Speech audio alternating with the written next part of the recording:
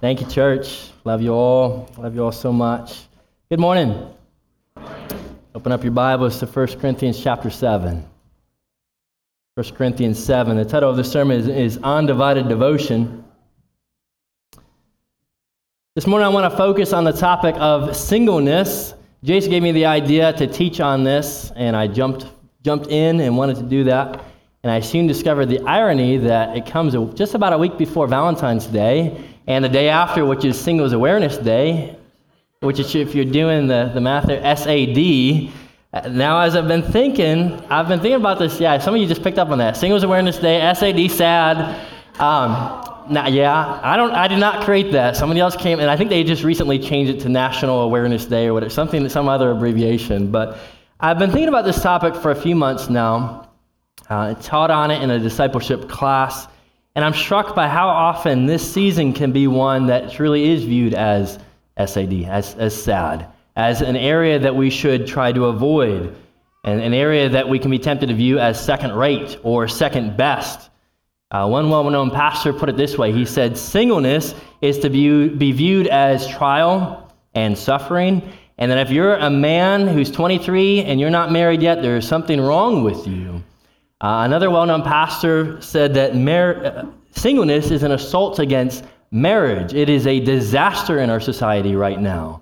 And so I read some of that, I thought about that, and I thought, is that right? Is that how we should be viewing singleness? So I want to take us to 1 Corinthians 7, because I think it's the clearest section of Scripture that speaks into singleness.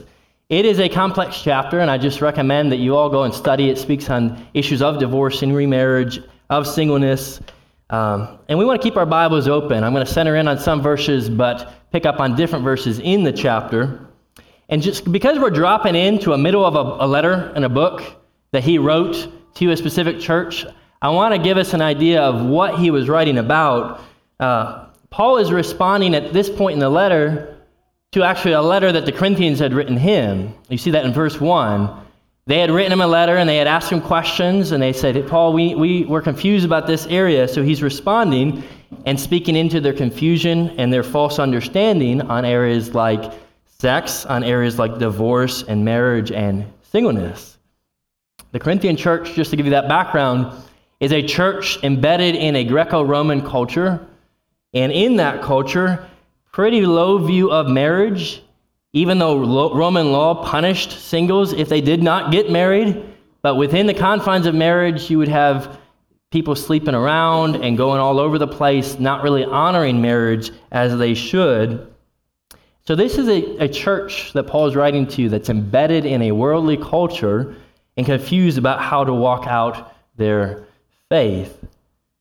And so in this chapter, we read Paul, the pastor, speaking out of a concern for this specific church in their setting. And so let's lean in. I want to read verses 25 to 35. This is a word for the Corinthian church, and this is a word for us this morning as well. Verse 25, and this is the word of the Lord. Now concerning the betrothed, or your translation may say virgins, I have no command from the Lord, but I give my judgment as one who by the Lord's mercy is trustworthy. I think that in view of the present distress, it is good for a person to remain as he is. Are you bound to a wife? Do not seek to be free. Are you free from a wife? Do not seek a wife. But if you do marry, you have not sinned, and if a betrothed woman marries, she has not sinned. Yet those who marry will have worldly troubles, and I would spare you that. This is what I mean, brothers. The appointed time has grown very short. So from now on, let those who have wives live as though they had none, and those who mourn as though they were not mourning, and those who rejoice as though they were not rejoicing, and those who buy as though they had no goods, and those who deal with the world as though they had no dealings with it, for the present form of this world is passing away. I want you to be free from anxieties. The unmarried man is anxious about the things of the Lord, how to please the Lord. But the married man is anxious about worldly things, how to please his wife, and his interests are divided. And the unmarried or betrothed woman is anxious about the things of the Lord, how to be holy in body and spirit. But the married woman is anxious about worldly things, how to please her husband. I say this for your own benefit, not to lay any restraint upon you, but to promote good order and to secure your undivided devotion to the Lord. This is the word of the Lord. Let's pray. We thank you for this word, and we ask now that you would bless the preaching of it and that you would open our hearts to receive it and to respond to it. And we pray this in Jesus' name. Amen. Remember, this is a letter written to the Corinthian church into their setting, and I'm not going to spend a lot of time. I don't have the time to dig into too much of the cultural background. I recommend that to you if you want to dig up this chapter and read into that this week. It'd be a good study. But our goal this morning is to place ourselves under Scripture, what we have read, place ourselves under Scripture, and take away specific principles on how to view the area and the season of singleness. I trust that this will be an encouragement and applicable to all of us in some fashion, but specifically, I want to address singles, all right? And here's church, why this is important before you tune out, because you just heard me say I'm addressing this to singles, and I'm married, and there are a variety of singles in this church in different seasons of life. And God, singles, God speaks into your season. Scripture speaks to you. It envisions you whether you are a young child or whether you're a teenager or whether you're a young adult or whether you've been singled for many years and never married or whether you're divorced or whether you are widowed. And it calls you, singles, to play a key part in his kingdom. And so this is our main idea for this morning, that our banner for us as we walk through this text. Singleness is a unique opportunity to live in undivided devotion to Christ. Singleness is a unique opportunity to live in undivided devotion to Christ. Church, this is the biblical vision for all of us, for the church. This is a letter written to the church. And so if you're married, there are singles right now, I trust. There are singles in a pew, in the same pew that you're in or around you right now, that you're called to care for. And there are many of us, even those of us who are married, who will one day be single again. And many of us are parents of children, of young adults, of singles, and we want to be led by God's word on how to disciple them. So God would have us as a church to collectively lean in to see singleness, to catch this vision of how singleness is a wonderful opportunity, and consider how we might love and how we might serve and how we might spur on the singles in our midst. All right? So with that, all that in mind, I want to walk through 4 components of this vision from this text. 4 aspects of what a biblical vision of singleness should look like. That it's a calling, that it's a gift, that it has advantages, that it has a purpose. So we're going to do that this morning and finish with some application, some takeaways. So point number 1, singleness is a gift. Singleness is a gift. And I want to set the table a bit and go back to the beginning of what Paul said in this chapter. He begins the chapter, verse 1, by addressing the Corinthians letter, now concerning the matters about which you wrote. And immediately, what does he talk about immediately? What did the Corinthians write to him about? He starts talking and talking against celibacy within the confines of marriage, right? That's where the first thing he addresses. But then he switches gears here in verse 7, and he says this. Let's look at verse 7 together.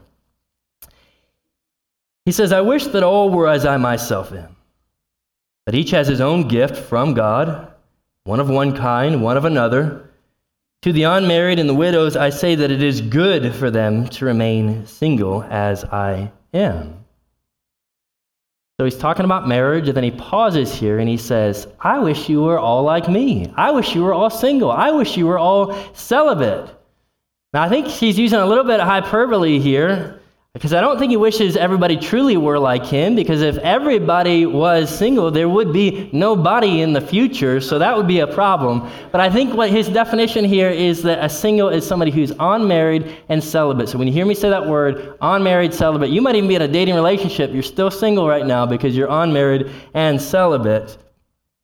But Paul's clear here that everyone has a gift in this regard. So we want to think, okay, what Paul is that gift? And I told you this is complex. Commentators disagree here exactly what Paul is saying the gift is.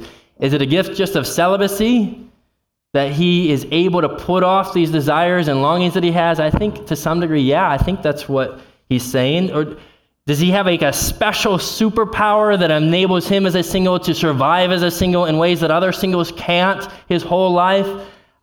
Some would put it that way. I'm not sure that's exactly what he's saying. He's not really clear, but up here Paul is simply stating how being single is a gift. Look what he says right after. He says, verse 7, each has his own gift from God. And then he soon after starts talking about marriage. So I think he's saying, if you're married, you've got a gift of marriage. If you're single, you've got a gift of singleness. Jesus said something similar in Matthew 19. He talked about divorce and remarriage, and the disciples said, what? If that's what divorce looks like, I think it's better not to be married at all. And Jesus says, well, it's good to be single for those to whom it has been given for the sake of the kingdom. So foundationally, church, I think being a single means God has given singles an opportunity for the kingdom. It's a gift. Now, if you're single this morning, you just heard me that it's a gift to be single and not to have a spouse or not to have someone else to call your own. And it can be hard to hear that kind of term. Man, it's a gift to be a single right now. It's like Christmas morning, right? Like you are all excited. You've asked everybody, man, I want a new doll set or a new football or a new video game, or I just can't wait to get a new car for Christmas this year. And you don't get any of that, but finally grandma's giving you a gift. And you're like, maybe there's keys in that box of a car or something. And it's a pair of dress socks. And you're like, what is this? Dress socks, grandma, come on. Or how many of us have received a gift before that was so bad from somebody that we had to make a decision? We're going to store that thing in the basement and tuck it away and only bring it out when that person comes to visit and just have it on display somewhere and then put it away again? Or should we decide to go drive an hour away and drop this thing off at a thrift store in hopes that this person never sees it again and go tuck it away somewhere? Or do we just keep it? You see, we can all get gifts that we can think, man, this is a burdensome gift. There's this big piece of art and I got to do something with it now. What am I supposed to do with this thing? Burdensome or worthless or not valuable. And it can be tempting to see the season of singleness as burdensome and worthless and full of unmet desires and disappointment. But here's what I want. I think God wants us to see. That singleness is a gift, and it's a gift from God. And He gives good gifts. He doesn't give serpents. He doesn't give stones to His children. And church, what does God give gifts for? God freely gives gifts to His people that they might serve Him, and then they might build up what? They might build up the church. That's why God gives good gifts. And that's why we have any gift, church, any gift we have. And so here's the encouragement.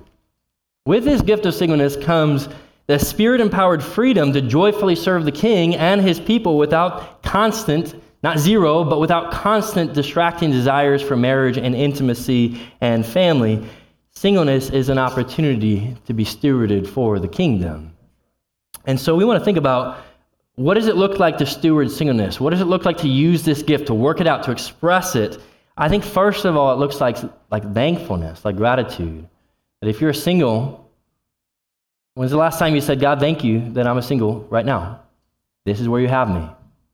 If you're married, thank you, God, that you led me into marriage, that you blessed me with a spouse. The first step is thankfulness.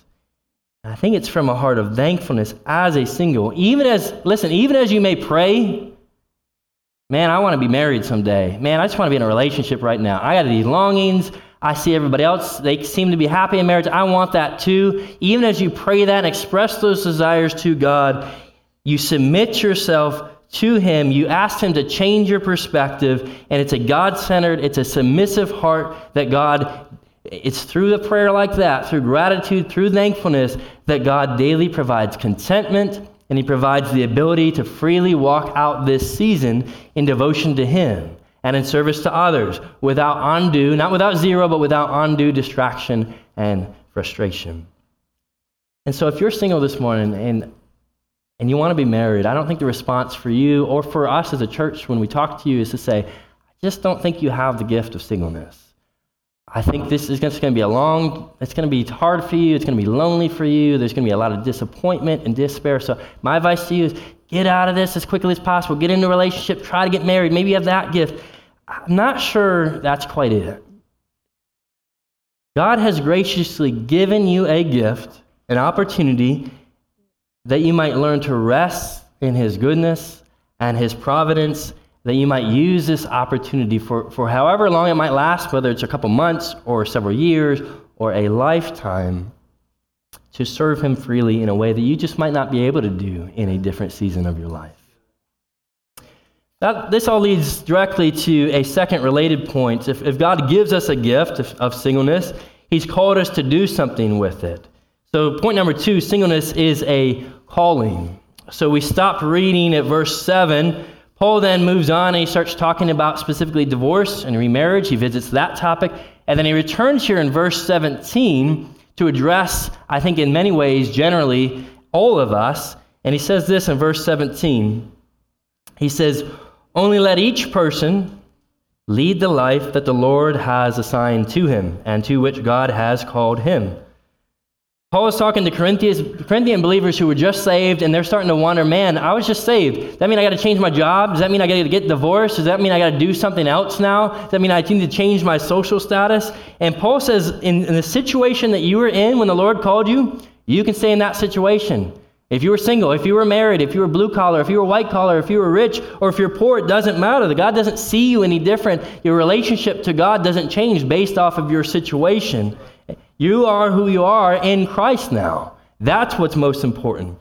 And so Paul says your situation right now, it's been assigned by God, so walk that out. I think it gives this picture of a general who's got a bunch of troops who gives them an assignment, and he sends them out to a specific geographical location with a specific mission. And what do the troops do? They go and they faithfully serve until general says, time to go somewhere else, time to move on. And so I think that's the picture God gives here.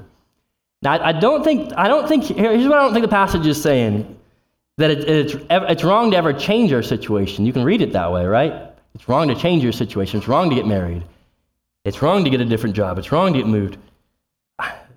Certainly, if you're living in sin, read the rest of what Paul says.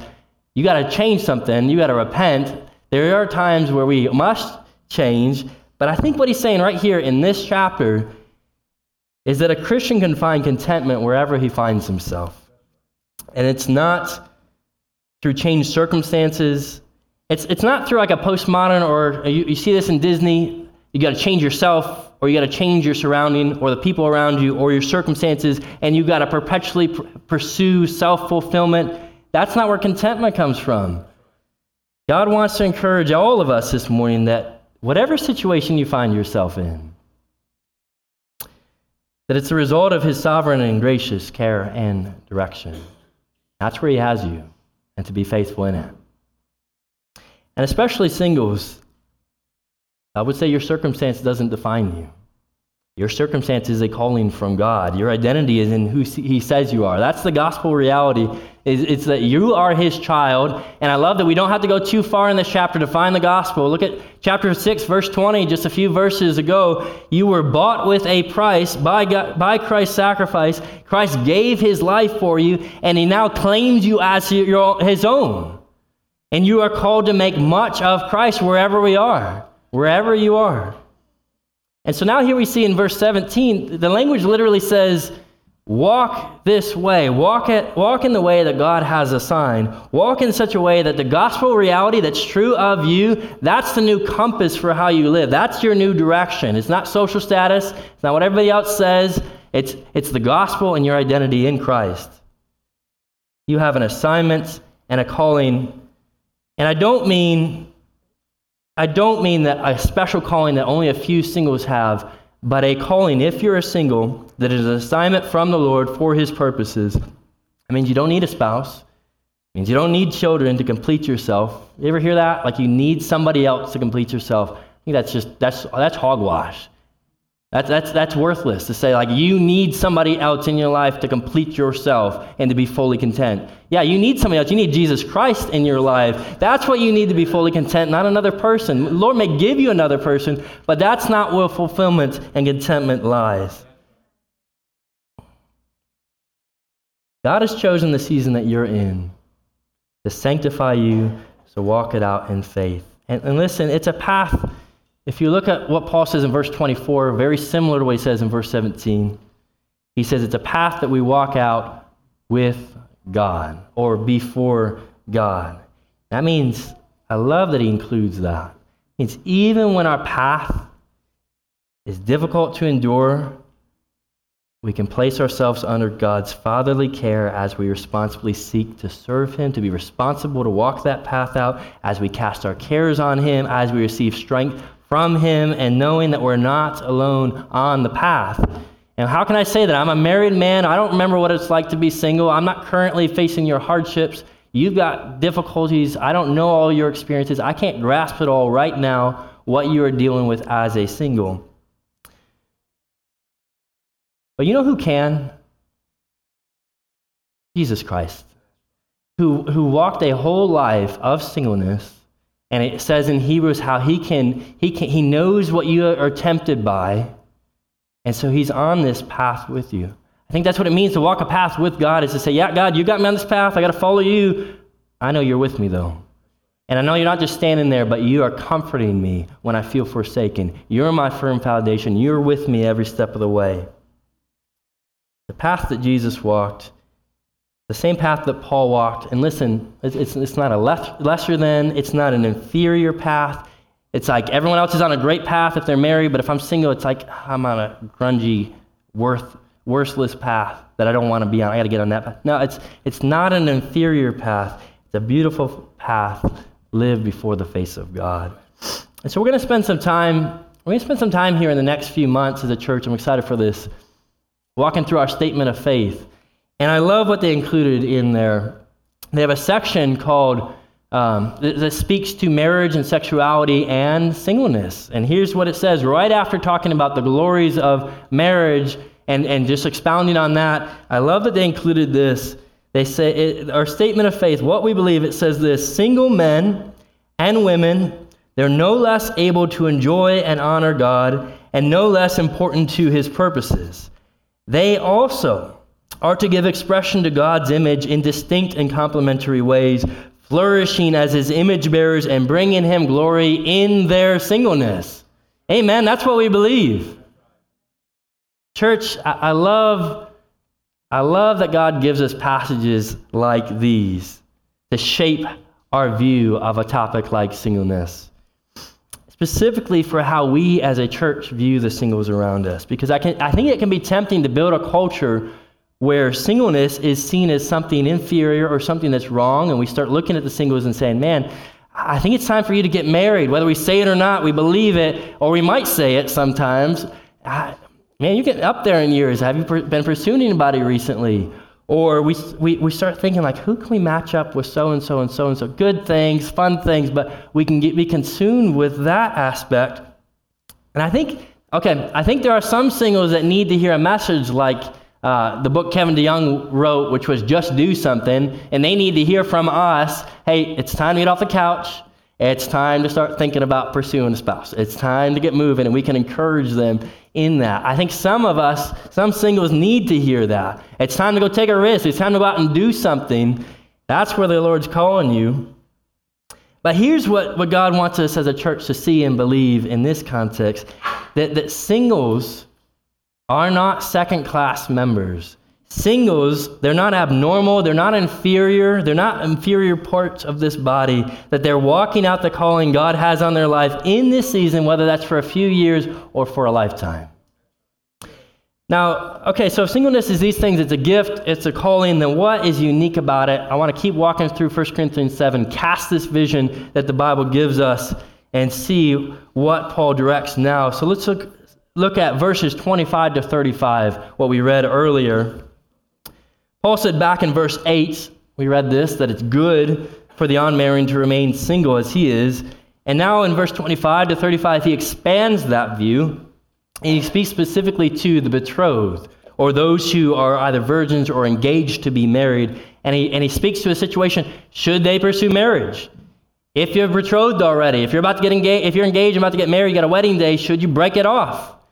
Should you pursue singleness? And here's what he says. He says, he doesn't have a strict command from the Lord, verse 25. It's not like he's going to come in here and say, all right, y'all, I want you all to be single. or I want you all to get married. He doesn't come in and address it in a way that he could as an apostle. He doesn't have a command from the Lord to say, this is the command for you, church. He comes in and speaks practically about that question we all wonder. Should I get married? Should I not get married? How do I think through this? And so, church, we know this is Scripture. It's authoritative. We place ourselves under it. But I think it's helpful to read verses like these in a letter like this and see that Paul is the pastor here, and he's shepherding a specific congregation in Corinth. And so he doesn't give a command. He gives his judgment and his wisdom based off of the situation that they find themselves in. And his essential argument is that in regards to staying single or getting married, we're free to do what we want because there's no command from the Lord if our focus is on serving the Lord. And so this is incredible. He's speaking into a culture where marriage is degraded, where Roman law says singles, you got to go get married. Single women have to get married, essentially, if they want to survive. And here Paul comes in and he affirms both the validity of singleness and marriage. He says, verse 28, neither is a sin. He says, verse 38, both are good. It's not like a right versus wrong. Both are good. And they're both used to display Christ. Paul sees both the wonder of marriage. He's the same one who wrote Ephesians 5. Marriage is a glorious picture of Christ and the church. But here in this letter, he specifically focuses on how singles can be used to advance the kingdom. So first in verse 26, he says, I think that in view of the present distress, it is good for a person to remain as he is. Are you bound to a wife? Don't seek to be free. Are you free from a wife? Do not seek a wife. He says present distress. In the middle of the present distress, that's their situation. There's a lot of commentators who are trying to figure out, what does he mean? What distress is he talking about? It might be many agree that it might be a famine and the economic distress that comes when you have no food around you. It may be a disease that's hitting the community. But the fact is, the Corinthian church, I think, knew what he was talking about. We're here reading this going, I'm not exactly sure. But it seems like Paul is saying, in that specific situation, whatever crisis you're finding yourself in this year that you're living, it'd be good to remain single. But hey, if you're already betrothed to somebody, if you've already committed yourself to another woman or a man, go ahead. You're free to get married. Don't feel like you got to break it off. There's freedom there, though.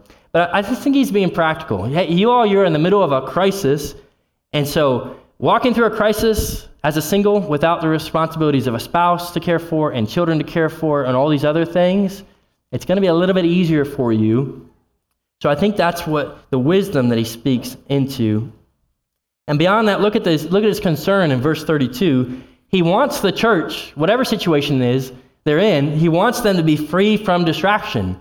Verse 32, serving the Lord. And he notes that no matter the situation, here's the reality.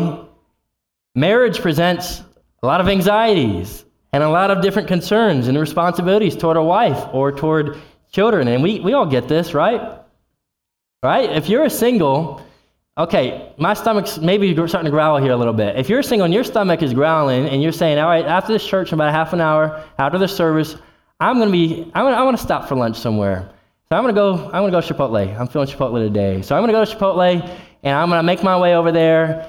And you don't have to tell anybody. You can just go do it. And you can order your big old burrito, spend as much money you want on yourself, and sit down and take a nice leisurely 1 hour meal, whatever you want to do in Chipotle, and go, oh, that was great. I'm going to go home and take a nap now. Or I'm going to go home and read a good book. Or I'm going to go out and meet up with a friend. I'm going to go have a great conversation in a peaceful setting. I'm going to go do that. And that's what I feel. Or I'm going to go read 1 Corinthians 7. I'm going to study. I'm going to apply the sermon. That's what I do with my Sunday afternoon in peace and quiet and rest. Okay, that's you as a single. And I know some of you have busy Sunday afternoons. I get that. I'm painting a picture there. But then you get me. You get me or anybody else who's married, and you know what I'm doing? My stomach's growling. Man, I want to go grab some lunch. I'm going to stop at Chipotle on the way home. I'm driving separately from my wife, so I'm going to go stop there. I better tell her what I'm doing because she's expecting me home at a certain time. So there's that. And I better not come home without 2 burritos because I better have a burrito for her as well. And guess what? If you've got children, if you've got kids, so I've got 3 boys, I better come home with 5 burritos.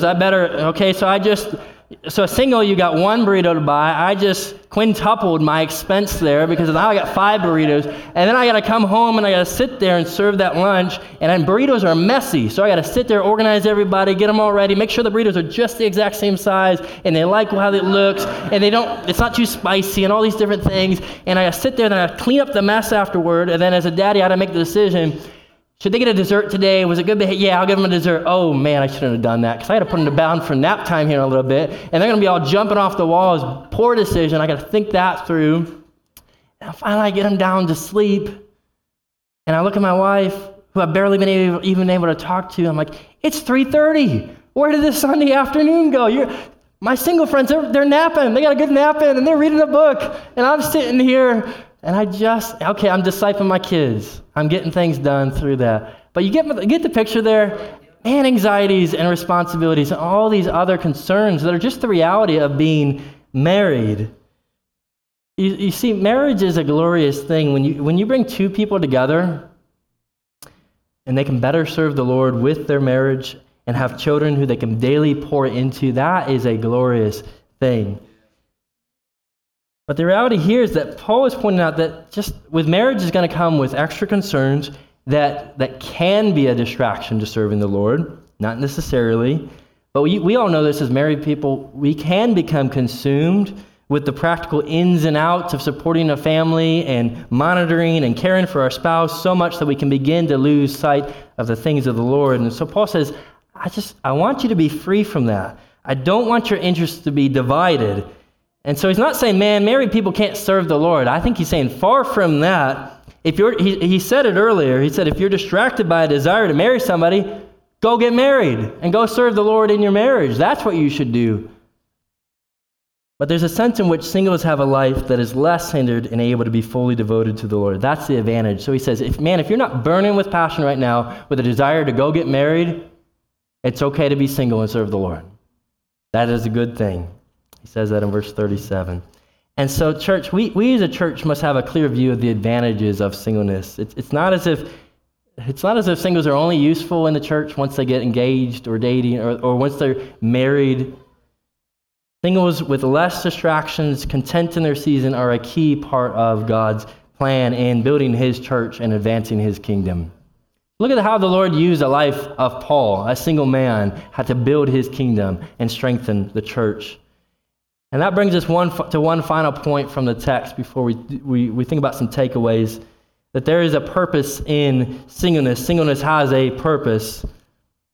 Look how Paul concludes the passage we read. Verse 35, he says, I say all this for your own benefit, not to lay any restraint upon you. Literally, not to put a noose around your neck, like tell you what to do. But I say it to promote good order and to secure your undivided devotion to the Lord. What's Paul after? Undivided devotion to the Lord. Single-minded service of Christ. For singles and for everybody else, that's what God's after for all of us, single-minded service to him. We see this also back in verse 29, perhaps the center point of the chapter, 29 to 31. Paul is after wholehearted devotion to Jesus in whatever situation we're in. Look what he says in verse 29. He says, this is what I mean, brothers. The appointed time has grown very short. So from now on, let those who have wives live as though they had none, and those who mourn as though they were not mourning, and those who rejoice as though they were not rejoicing, and those who buy as though they had no goods, and those who deal with the world as though they had no dealings with it. For the present form of this world is passing away. He's saying eternity has broken into a dying world, that because Christ came, because of the reality of his death and his resurrection, now the kingdom is here. We are citizens of a different kingdom, still living in this world. So Paul says at this time, between the first coming and the second coming, in this time that we live in, we all must orient ourselves daily to eternity and not to the present situation, not to the dying world. We must have a new understanding of our relationship with the world. So Paul gives 5 categories of people. He says the married, those who are mourning, those who are rejoicing, those who have possessions, those who are dealing with culture. So like all of us can find ourselves in those categories. And he's not saying, if you're married, stop being married, don't love your spouse. But or stop dealing with culture, go build yourself a bunker and never talk to people again, go avoid culture. He's saying, remember what is ultimate in this life. It's not your marriage, it's not what you have. It is the eternal marriage that's in your future that God will enjoy with his people forever, that was bought by Christ and is sealed by the Spirit. So live your life in a way that is not controlled, that's not hypnotized by the world's values. To put everything, every commitment, every choice you make into perspective. And then once you do that, to receive the good gifts, the gift of marriage and the things you have, and enjoy them, and give glory to God in the midst of them. I love what single author Barry Danilak says. He writes a great book, Redeeming Singleness. And here's what he says. He says, like Christian marriage, Christian singleness is a testimony to the supreme sufficiency of Christ for all things, testifying that through Christ, life is fully blessed even without marriage and children. It prophetically points to a reality greater than the satisfactions of this present age by consciously anticipating the Christian's eternal inheritance in the kingdom of God. That's right. Joyful singleness, joyful marriage. You know what that points to? That points to a greater future reality when marriage and singleness will be transcended and Christ will be our joy forevermore. We are the bride of Christ and we will experience that forever. And so right now your testimony and our testimony, and specifically the singles testimony, is to the supreme sufficiency of Christ now and forevermore for all things. And so for the singles, the point is that marriage is not ultimate. A house with a spouse, and I want to say a mouse, just to rhyme, but that makes no sense. I don't want mice in my house. I don't know why it came to me. And 2 children, it's just not ultimate. And let me tell you this, sexual fulfillment is not ultimate. Your culture, the world around you is going to tell you that you need to be fulfilled to be fully human, to be fully content. Not right. Because that is not what's ultimate. This is a season that might be a season of waiting, of longing, of putting off desires, but it is not a wasted season. God's purpose is to show you and the others around you and the people in this church that your satisfaction is ultimately in Jesus Christ. And it's with that eternal perspective that you singles can live in your freedom, in the power of the Spirit, in undivided devotion to the Lord. And so some of you singles, when you might argue and say, well, man, though, I'm busy, and I feel divided, and I feel distracted, and I have all these other things, and I get that. For one, just to think of one is, you don't have a spouse, so to cultivate good, intentional friendships takes time, and it takes effort. You're busy in different ways as a single. But I think this is where the Lord would call you to examine your life and consider the things that you're busy with. Are you busy with the things of the Lord? Verse 34, how to be holy in body and spirit. Are you busy with time in his word and serving his people and ministering to the lost and the poor and the needy? Are you stewarding your gifts in a season that has less distractions, or are you creating too many unnecessary distractions? And singles, I challenge you all, as someone who is married, who can spend a lot of time talking about the good things of marriage and children, having good, helpful conversations, but can also be too focused on things like diapers and dentists and discipline and daddy dates and date nights. Here's my challenge, singles. Seize the season that you're in. And I want to say, just lead the charge for us with zeal and with passion, with imagination and with initiative, because the Lord has declared that his divine plan is to get things done through this church, and that includes you. And so here's my challenge. Go to community group and put yourself in a community and speak up and let your voice and your perspective be heard. Do it with humility. And come here to this Sunday gathering expectant and ready for how the Lord's going to use you to build us up, to speak into others' lives, to give a word of encouragement to the whole congregation down here, to invest in the next generation. Come here singing loudly and passionately and lead us in singing. There's a group that evangelizes on Monday night. Think about joining a group like that. Use your free time that you do have to babysit or to come along. Think about the older members of this church to come alongside to serve and to help them, or the younger people, people who are younger than you, to go and mentor with them, build relationships with them. Think about one of these trips overseas, going and doing that, or the local ministries that are already doing gospel work, and go put yourself out there and go serve in that midst. And that's a whole list of different things. I just want to say, don't get overwhelmed. But if the Lord's prompting you, pick one and step out in faith. Step out, look at your commitments, and say, all right, I think I can do this. I got to put this aside maybe and do this instead. As God leads you, as the Spirit empowers you, live focused on the purposes of God. And listen, as you do that, the Lord might call you to that your whole life. Or, as you're doing that, devoted to the Lord, He might put somebody in your path, the opposite gender, who's trying to do the same thing. Man, I'm just devoted to the Lord too. And you look over and go, oh, I think the Lord's now calling me to step out of this season and to step into the season of marriage with this other person so that now we can serve the Lord together and be fully devoted to Him together. And I'll call you out of the season. But now when you're in the season, continue to use your gifts, as so many of you are doing, to build up this church, to show us what a life of undivided devotion to God looks like. Man, I love when singles show up on a Sunday morning when we pray early morning.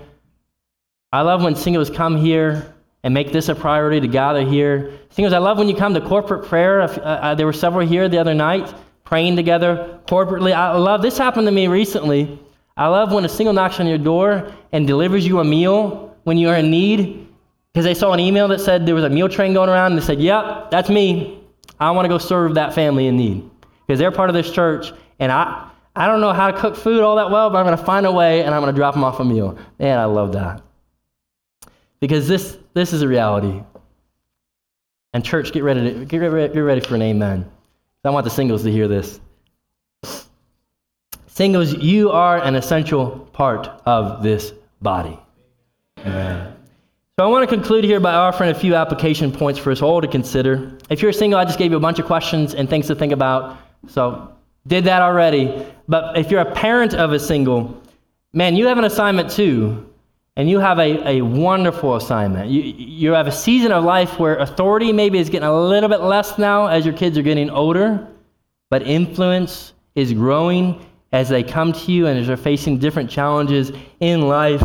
And so first, I think you use that influence to teach them the priority of their relationship with Jesus Christ first and foremost as their first love above any other relationship they have or they might want.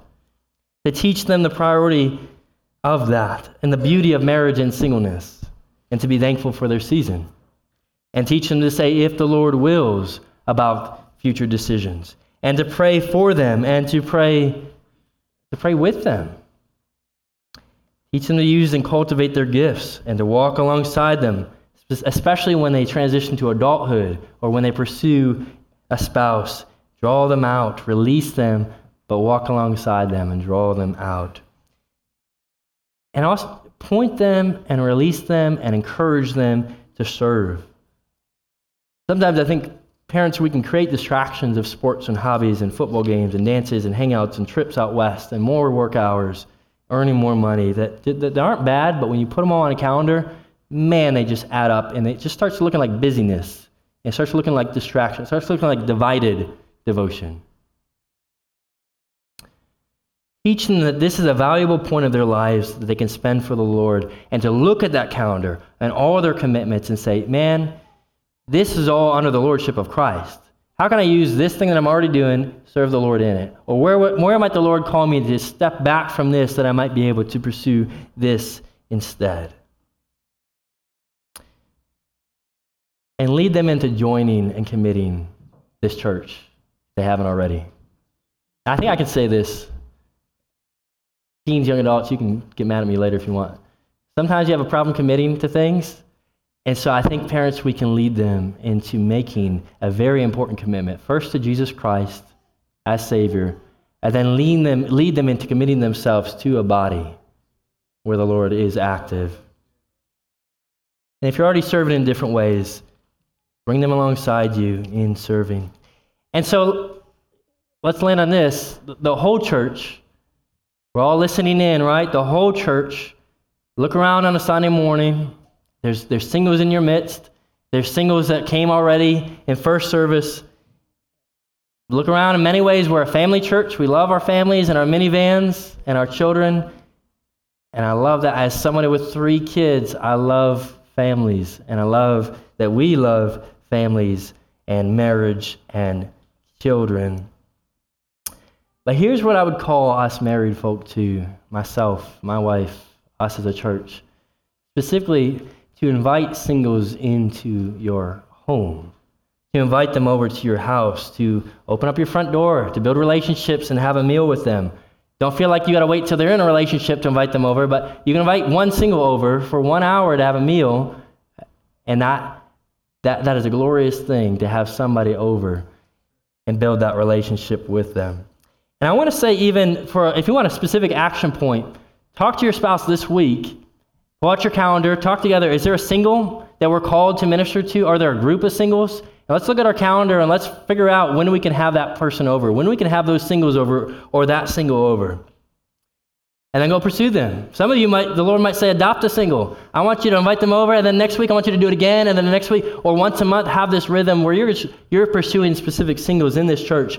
I think a good place to start is in your community group. If you got singles in your community group, start there and start having that relationship and building that. And that could be a young adult, it could be a teen, that could be someone who's divorced, it could be a widow, any different category, who all need our love and our care. And we want to bring them into things we're already doing, like dinner, with our kids, with our mess, with our home, watching the Super Bowl, getting groceries together, taking hikes together, having a meal.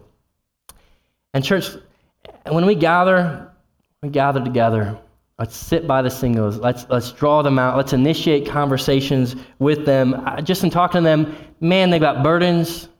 They have burdens that we are called to bear. And that happens as we initiate conversations with them.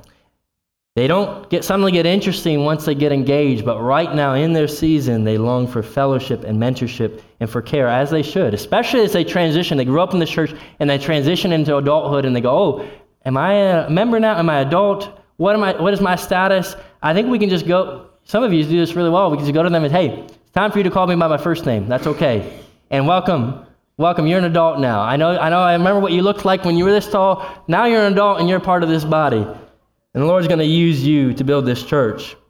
And we just want to treat them that way as adult members, to listen to their perspective and their experience, to pat them on the back when they're serving in children's ministry, our kids, or when they're serving in parent youth ministry, or back in the sound team, or wherever they might be serving. When they start coming to community group, encourage them and say, yeah, this is what you should be doing. It's going to be awkward, it's going to be different, you're in a different season, but come on in. This is where you should be. And I love those moments when we rejoice. We see somebody baptized, growing up in this church, baptized, and immediately we say, welcome. They become a member and we say, welcome. And we start treating them like adult members in this church with gifts that God's going to use to build up this church. Church, just in conclusion, let's hear the word of God for us in every situation. To live in undivided devotion to the Lord. Whatever, single, married, whatever season, whatever budget and work and kids and school and dishes and other things you have going on, to submit it all to the Lordship of Christ. To remember that Jesus has given all for us, and so now in gratefulness we lay down our lives for Him. Okay, let's pray.